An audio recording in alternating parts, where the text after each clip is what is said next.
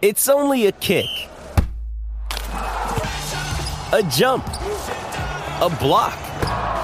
It's only a serve. It's only a tackle, a run. It's only for the fans. After all, it's only pressure. You got this. Adidas. With threats to our nation waiting around every corner, adaptability is more important than ever. When conditions change without notice, quick strategic thinking is crucial. And with obstacles consistently impending, determination is essential in overcoming them. It's this willingness, decisiveness, and resilience that sets Marines apart. With our fighting spirit, we don't just fight battles, we win them. Marines are the constant our nation counts on to fight the unknown. And through adaptable problem solving, we do just that. Learn more at marines.com. This episode is brought to you by Shopify. Whether you're selling a little or a lot, Shopify helps you do your thing, however you cha-ching. From the launch your online shop stage, all the way to the we just hit 1 million orders stage. No matter what stage you're in, Shopify's there to help you grow. Sign up for a $1 per month trial period at shopify.com/special offer, all lowercase. That's shopify.com/special offer.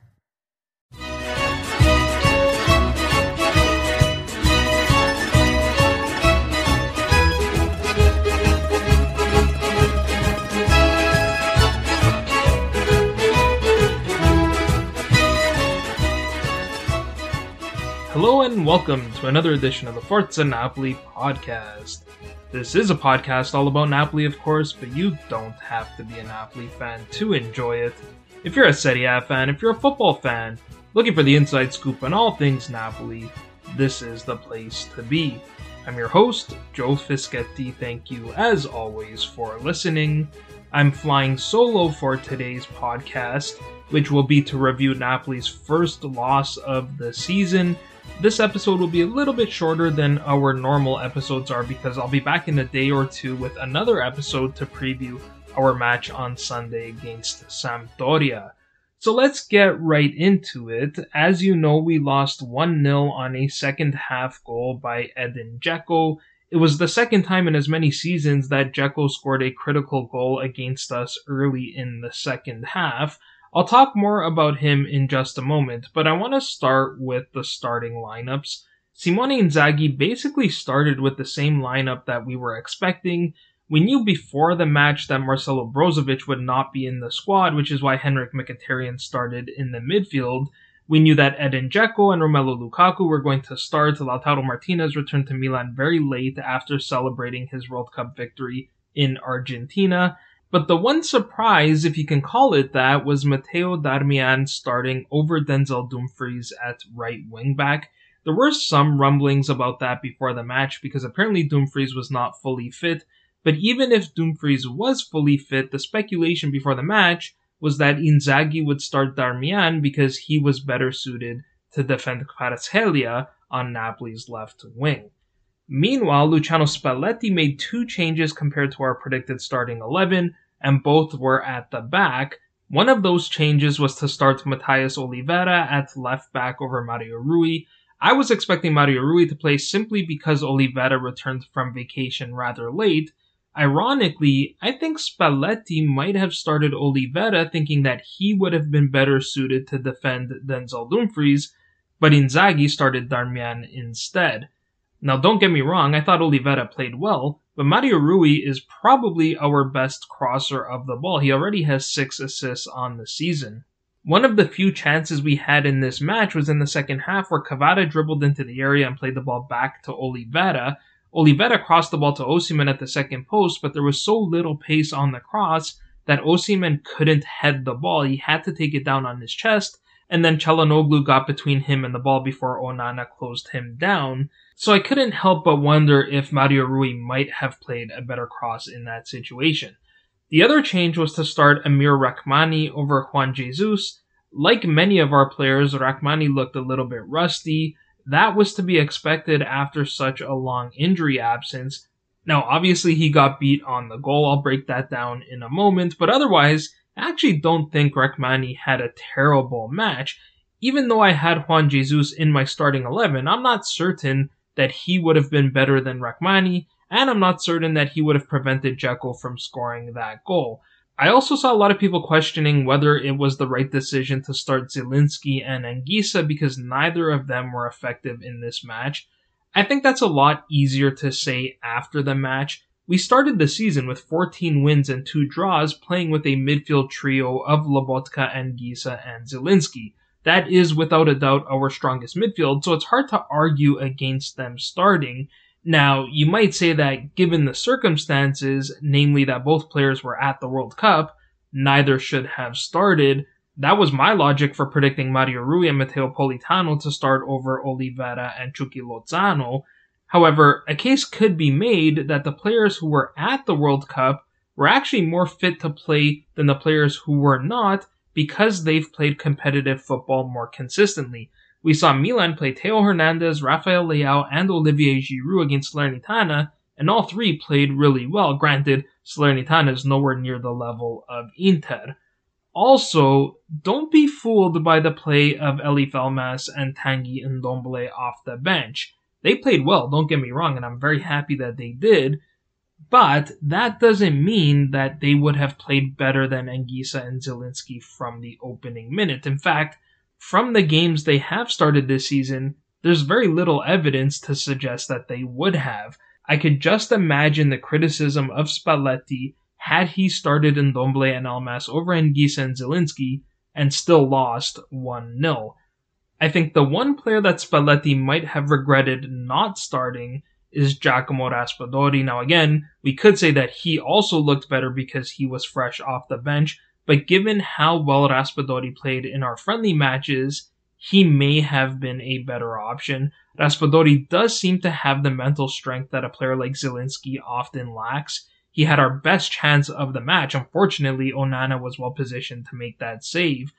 Even if he didn't start, perhaps Spalletti should have made that change at the half rather than in the 65th minute. Now, I get the logic of not making any changes at the half because the score was still 0-0, and usually the coach wants to see if his halftime talk works before he makes any substitutions.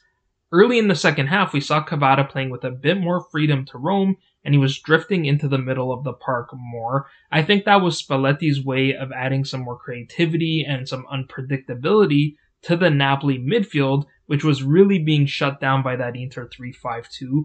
However, I think a pretty good case could be made that we should have still made some changes at the half because we were very fortunate to go into the break all level. Inter had 3 or 4 huge chances in the first half alone. The first was in the opening minutes when Lukaku crossed to the second post, but Di Marco missed from a tight angle. I think Dzeko might have gotten a slight touch on that cross, and that might have thrown Di Marco off just enough to miss the target. There was the Darmian chance just past the midway point of the half, where he shot over the bar from point-blank range, and then there was the Lukaku chance 5 minutes before the break that finished narrowly over the bar. There was also the save that Meret made on Di Marco from point-blank range. Di Marco was called offside, but the replay appeared to show that Kim played him on. I suspect that had that ball gone in, a VAR review would have given the goal to Inter. So even though we went into the break 0-0, I think we saw enough in the first half to warrant a more drastic change than simply telling Cavada to play more centrally. Now, as Napoli fans, we're naturally going to focus on what we failed to do, but I think we do need to give Simone Inzaghi and Inter a lot of credit for how well they played. Given the circumstances, this was probably their best performance of the season. I think they had a very clear game plan, and I think they executed it very well. That game plan was essentially to defend and counter. Now, on a positive note, the fact that Inter set up to play that way against us is a huge sign of respect for Napoli. If you think back to a season or two ago, that's how Napoli used to set up to play against the top clubs in the league. It's just unfortunate that when we've set up to defend and counter, Inter won, and then when Inter set up to defend and counter, Inter still won. But it was quite evident that Inter were content to let us have more of the ball. We finished the match with 63% ball possession, but it was largely sideways passing. After we just barely weathered the initial storm in the first 10 to 15 minutes of the match, Inter set up in a mid-block, sometimes even in a low block. They had all 10 players behind the ball. Dzeko and Lukaku often defended in their own half, and those wingbacks dropped, which really crowded the midfield. I did a Q&A for serpentsofinter.com, and one of the questions was, what are Napoli's strengths and weaknesses? Under the weaknesses, I said that Napoli tend to struggle against teams near the bottom of the table because they typically park the bus and take away the space. That is basically what Inter did when we were in possession. That forced us to play the ball out wide to the wings, which is exactly what Inter wanted. Naturally, when you have the ball on the wings, you're going to cross it into the area. Osimhen is an aerial threat, but it was always going to be difficult for him to win the ball in the air with the likes of Bastoni, Acerbi, and Skriniar defending the Inter box. I thought all three of them were excellent. Acerbi did a fantastic job of shutting down Osimhen, but Skriniar for me was the best player in Inter's backline. He helped to shut down Kvara, as well as eating up a whole bunch of those crosses into the area, which is especially impressive considering he is in the final 6 months of his contract. There's been plenty of talk in the media about that, but he didn't let the off-the-field talks distract him from his play on the field. And then Inter were smart in how they approached this match offensively as well. Early on, we saw a lot of long balls and balls over the top to Lukaku. Now, Lukaku didn't have his best performance, but I think we did get a glimpse of the player who was so dangerous for Inter 2 seasons ago.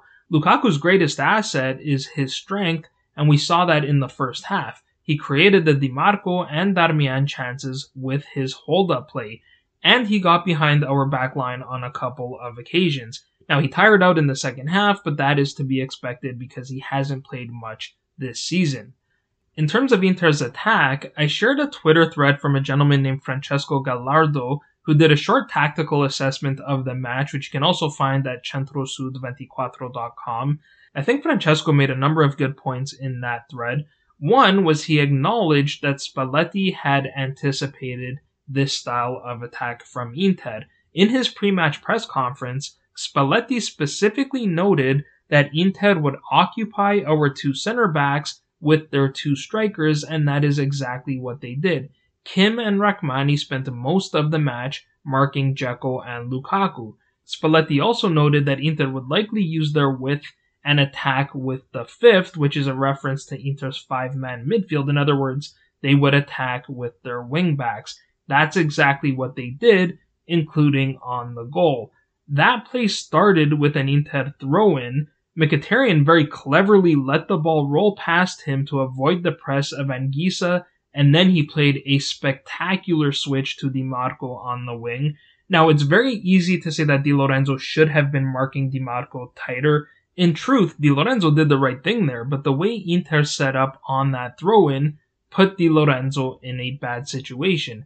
They overloaded that side of the pitch, Inter's right side, including bringing both Dzeko and Lukaku close to the touchline. Again, that dragged Kim and Rachmani to that side as well.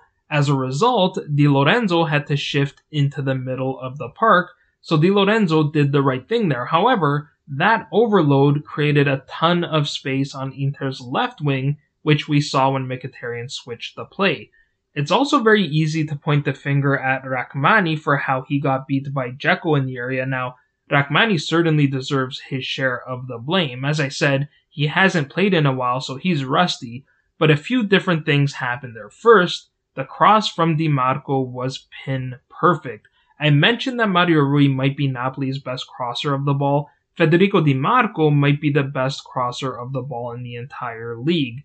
That cross was perfectly placed, just far enough to be out of the range of Meret, and it was whipped in with so much pace that Dzeko only needed to make contact to launch that ball into the back of the goal. He went the extra step and thumped it in with the header.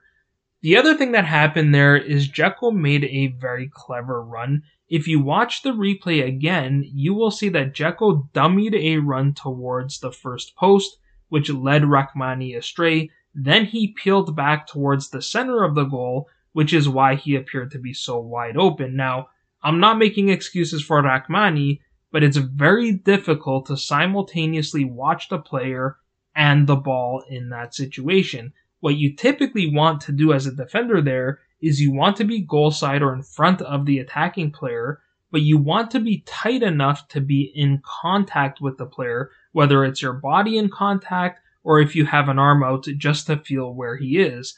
Rachmani fell for the dummy, so he had an eye on DiMarco, but he lost contact with Dzeko, and as a result, he didn't know where Dzeko was. Now, we can blame Rachmani for the goal, but ultimately we didn't score any goals either, so it's not entirely his fault. Our first real quality chance didn't come until the 90th minute when Onana made that fantastic save on Raspadori. Other than that, we only created half chances. There was the Zielinski shot in the first half where he mishit the ball from the edge of the area. There was also the Anguissa flick late in the first half that narrowly missed the far post. By the way, both of those chances were well worked, which was a sort of positive takeaway. That is, even though it was probably our worst match of the season, we still played true to our identity. We still tried to play our game, and we had a couple of good spells here and there. We just weren't able to do that often enough in the match. In the second half, we had that Osimhen chance that I mentioned earlier. There was the Kvara shot that hit the outside of the goal. He actually had a couple of players open in front of the goal had he cut the ball back there. And then there were a couple of occasions where our players' minds seemed to be caught between passing and shooting. One from Di Lorenzo that was out of the reach of Osimhen, and another from Raspadori that was out of the reach of Lozano. But it was Inter's missed chances that made it feel like they dominated this match. In the end, we had 9 total shots to Inter's 6, and we had 2 shots on target to Inter's 1, but they certainly created the better chances. Okay, that will do for part 1. In part 2, I'll talk a bit about the officiating, and I'll address what this loss means for Napoli going forward. Welcome to part 2 of the Forza Napoli podcast. If you like the show, consider becoming a patron at patreon.com/Forza Napoli pod. It's entirely voluntary, there are no set tiers, but it does help us to continue to produce content both on the podcast and at ForzaNapoliPress.com. Okay, so I want to talk about the officiating a little bit. Now, to be clear, I don't think Simone Sozza decided this match, so if there are any Interisti or fans of other clubs listening, I am not making excuses here. I think most Napoli fans agree that Inter deserved to win this match, but I do not think Sozza had a very good match. I thought there were a number of fouls he could have called but didn't, and I thought there were a number of yellow cards he could have shown but didn't. He set the tone very early in the match. First, there was what appeared to be a clear foul by Skriniar on Kvara in the 8th minute. I suspect if Kvara went down right away, he would have gotten the call, but because he didn't, Sozza allowed the play to continue. That sent a message to both teams that he was going to let them play, which is generally fine. As long as the official is consistent, there's nothing wrong with that. However, that way of officiating does tend to benefit the team that is more physical, and Inter were clearly the more physical team in this match. Spalletti commented on that after the match. He said, "We were a little bit timid. When your opponent is being physical like that, you need to be physical right back to them. Sometimes you even need to take a player out and accept the yellow card just to send the message that you're not going to be bullied," but we did not do that, especially when they were bullying Kvara. Now, I don't think Sozza was particularly consistent either. There were a couple of occasions where Anguissa appeared to be fouled, and he held his whistle tight, including one where Bastoni appeared to shove him on the touchline. But then there were some pretty soft fouls called against us. There was one where Politano put his hand on Mkhitaryan and he tossed himself to the ground, and there was another where Zielinski went up for a 50-50 ball against Barella, and the foul was called on Zielinski. Sozza seemingly sent another message early in the match, which was that he was not going to give yellow cards either when Skriniar swept Kvara's feet from underneath him. Of course, that doesn't make much sense. Yellow card offenses are generally supposed to be black and white. I thought there were a number of occasions where Inter should have been cautioned, but they weren't. There was the foul by Barella from behind on Kvara. If that is not a yellow card, then I don't know what is. Now, Sozza called an offside on that play, but that should have still been a yellow card, even if the foul was committed after Kvara passed the ball. And then there was the corner kick early in the second half where Di Lorenzo headed the ball clear at the first post, and Çalhanoğlu completely took out Politano on the break. Sosa stopped play for Di Lorenzo to get treatment, and it was almost as if he forgot to show the yellow card because, again, that was a clear yellow card offense. And that's not including Barella throwing the ball away after Dzeko fouled Rachmani at the hour mark. It seemed like Barella had to scream in Sosa's face multiple times just to get his first yellow card. It also didn't include Tucu Correa kicking the ball down the line after he committed a foul. Now, as I said, I don't think Sosa ultimately determined the final outcome of the match, or that Inter didn't deserve to win, but those non-calls do have some impact, namely on how certain players play. A player like Skriniar can't be as physical if he is playing on a yellow card because he has to make sure he does not get a second yellow. Likewise, a player like Barella can't be as feisty or as mouthy for the same reason. Finally, there was the offside called on Kvara only 2 minutes into the match. I posted a screenshot of that one on Twitter because the replay very clearly showed that Kvara was onside. Now, who knows if anything would have come out of that play, but I really cannot comprehend how the officials got that one wrong. They are specifically instructed to keep their flags down on close plays, which they have been doing for a couple of seasons now, but for some reason the assistant's flag went up straight away in that instance. Only a few minutes later, Barella was clearly in an offside position just past midfield, and the officiating crew waited for him to take the shot before finally putting.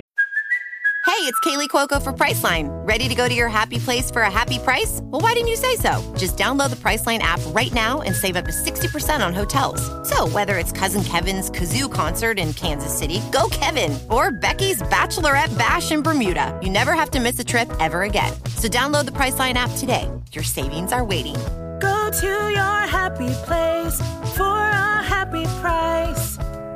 Go to your happy price, Priceline. Up the flag, so that really bothered me. And then there is the video of Handanovic in the tunnel. If you haven't seen that one doing the rounds on social media, as the players were coming out of the tunnel at the start of the match, Samir Handanovic very clearly and very distinctly said, "Sosa, mi raccomando, fischia pochissima oggi, eh?" Which means, Sosa, I beg you, don't whistle too much today, eh? Now, Handanovic did make that comment in a bit of a sarcastic tone, and I trust that Sosa is capable of officiating a match without being influenced by what the players say. But it is not a great look when, moments before the start of the match, the opposition goalkeeper says to the match official, who happens to have been born in Milano, "Don't whistle too much," and then the official goes on to hold on to his whistle very tightly. Okay, the last thing I want to talk about is what does this loss mean for Napoli?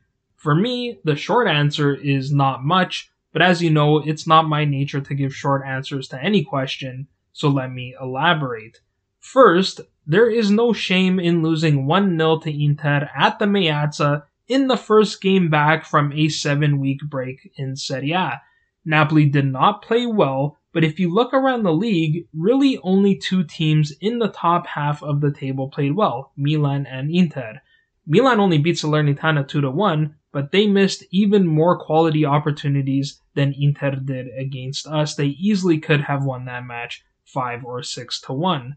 But all the other teams struggled. Juventus easily could have dropped points to Cremonese. Cremonese had 2 goals ruled out in the first half. One was for a close offside, but it was the correct decision. The other was for a foul in the area, which I thought was a little bit of a soft call. Cremonese also smashed the ball into the upright in the second half, and then Juve snatched the result with a 90th minute free kick from Arkadiusz Milik, of all people.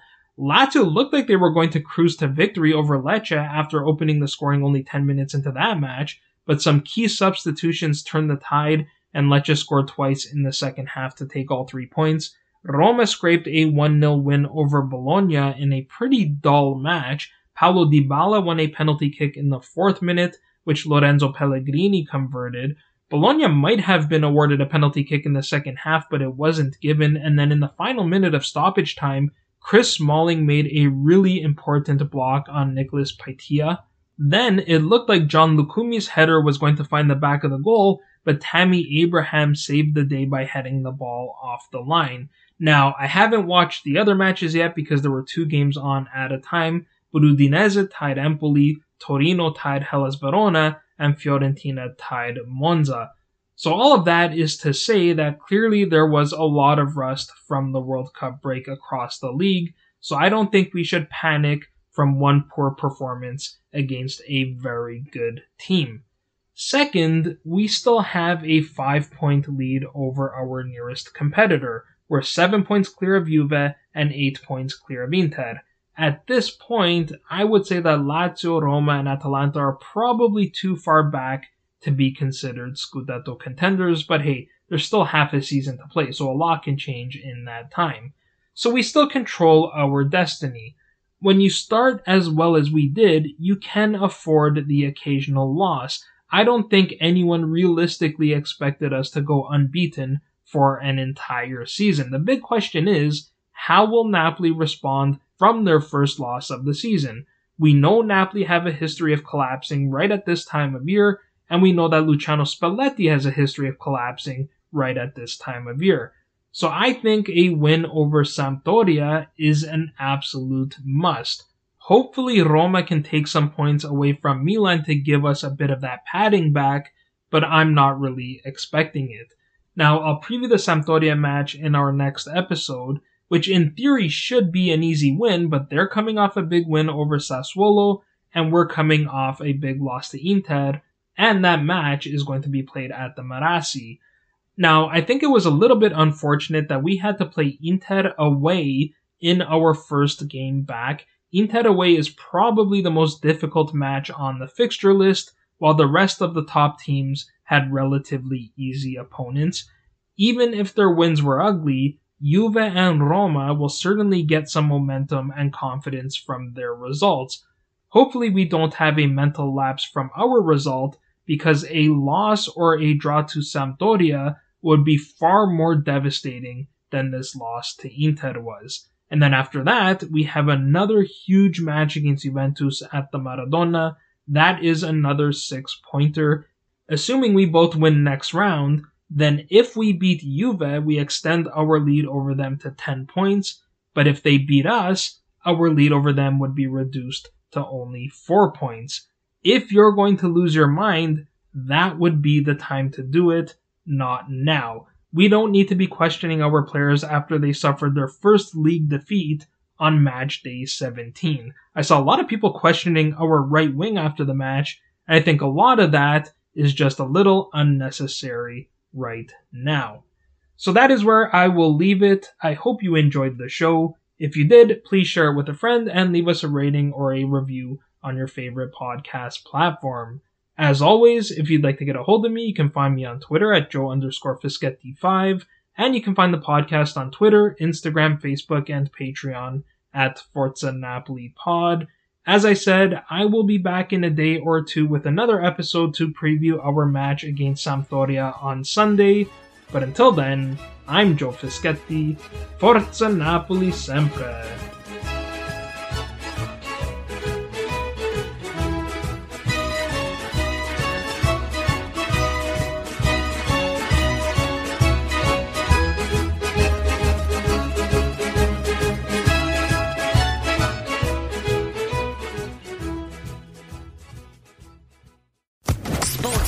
Podcast Network.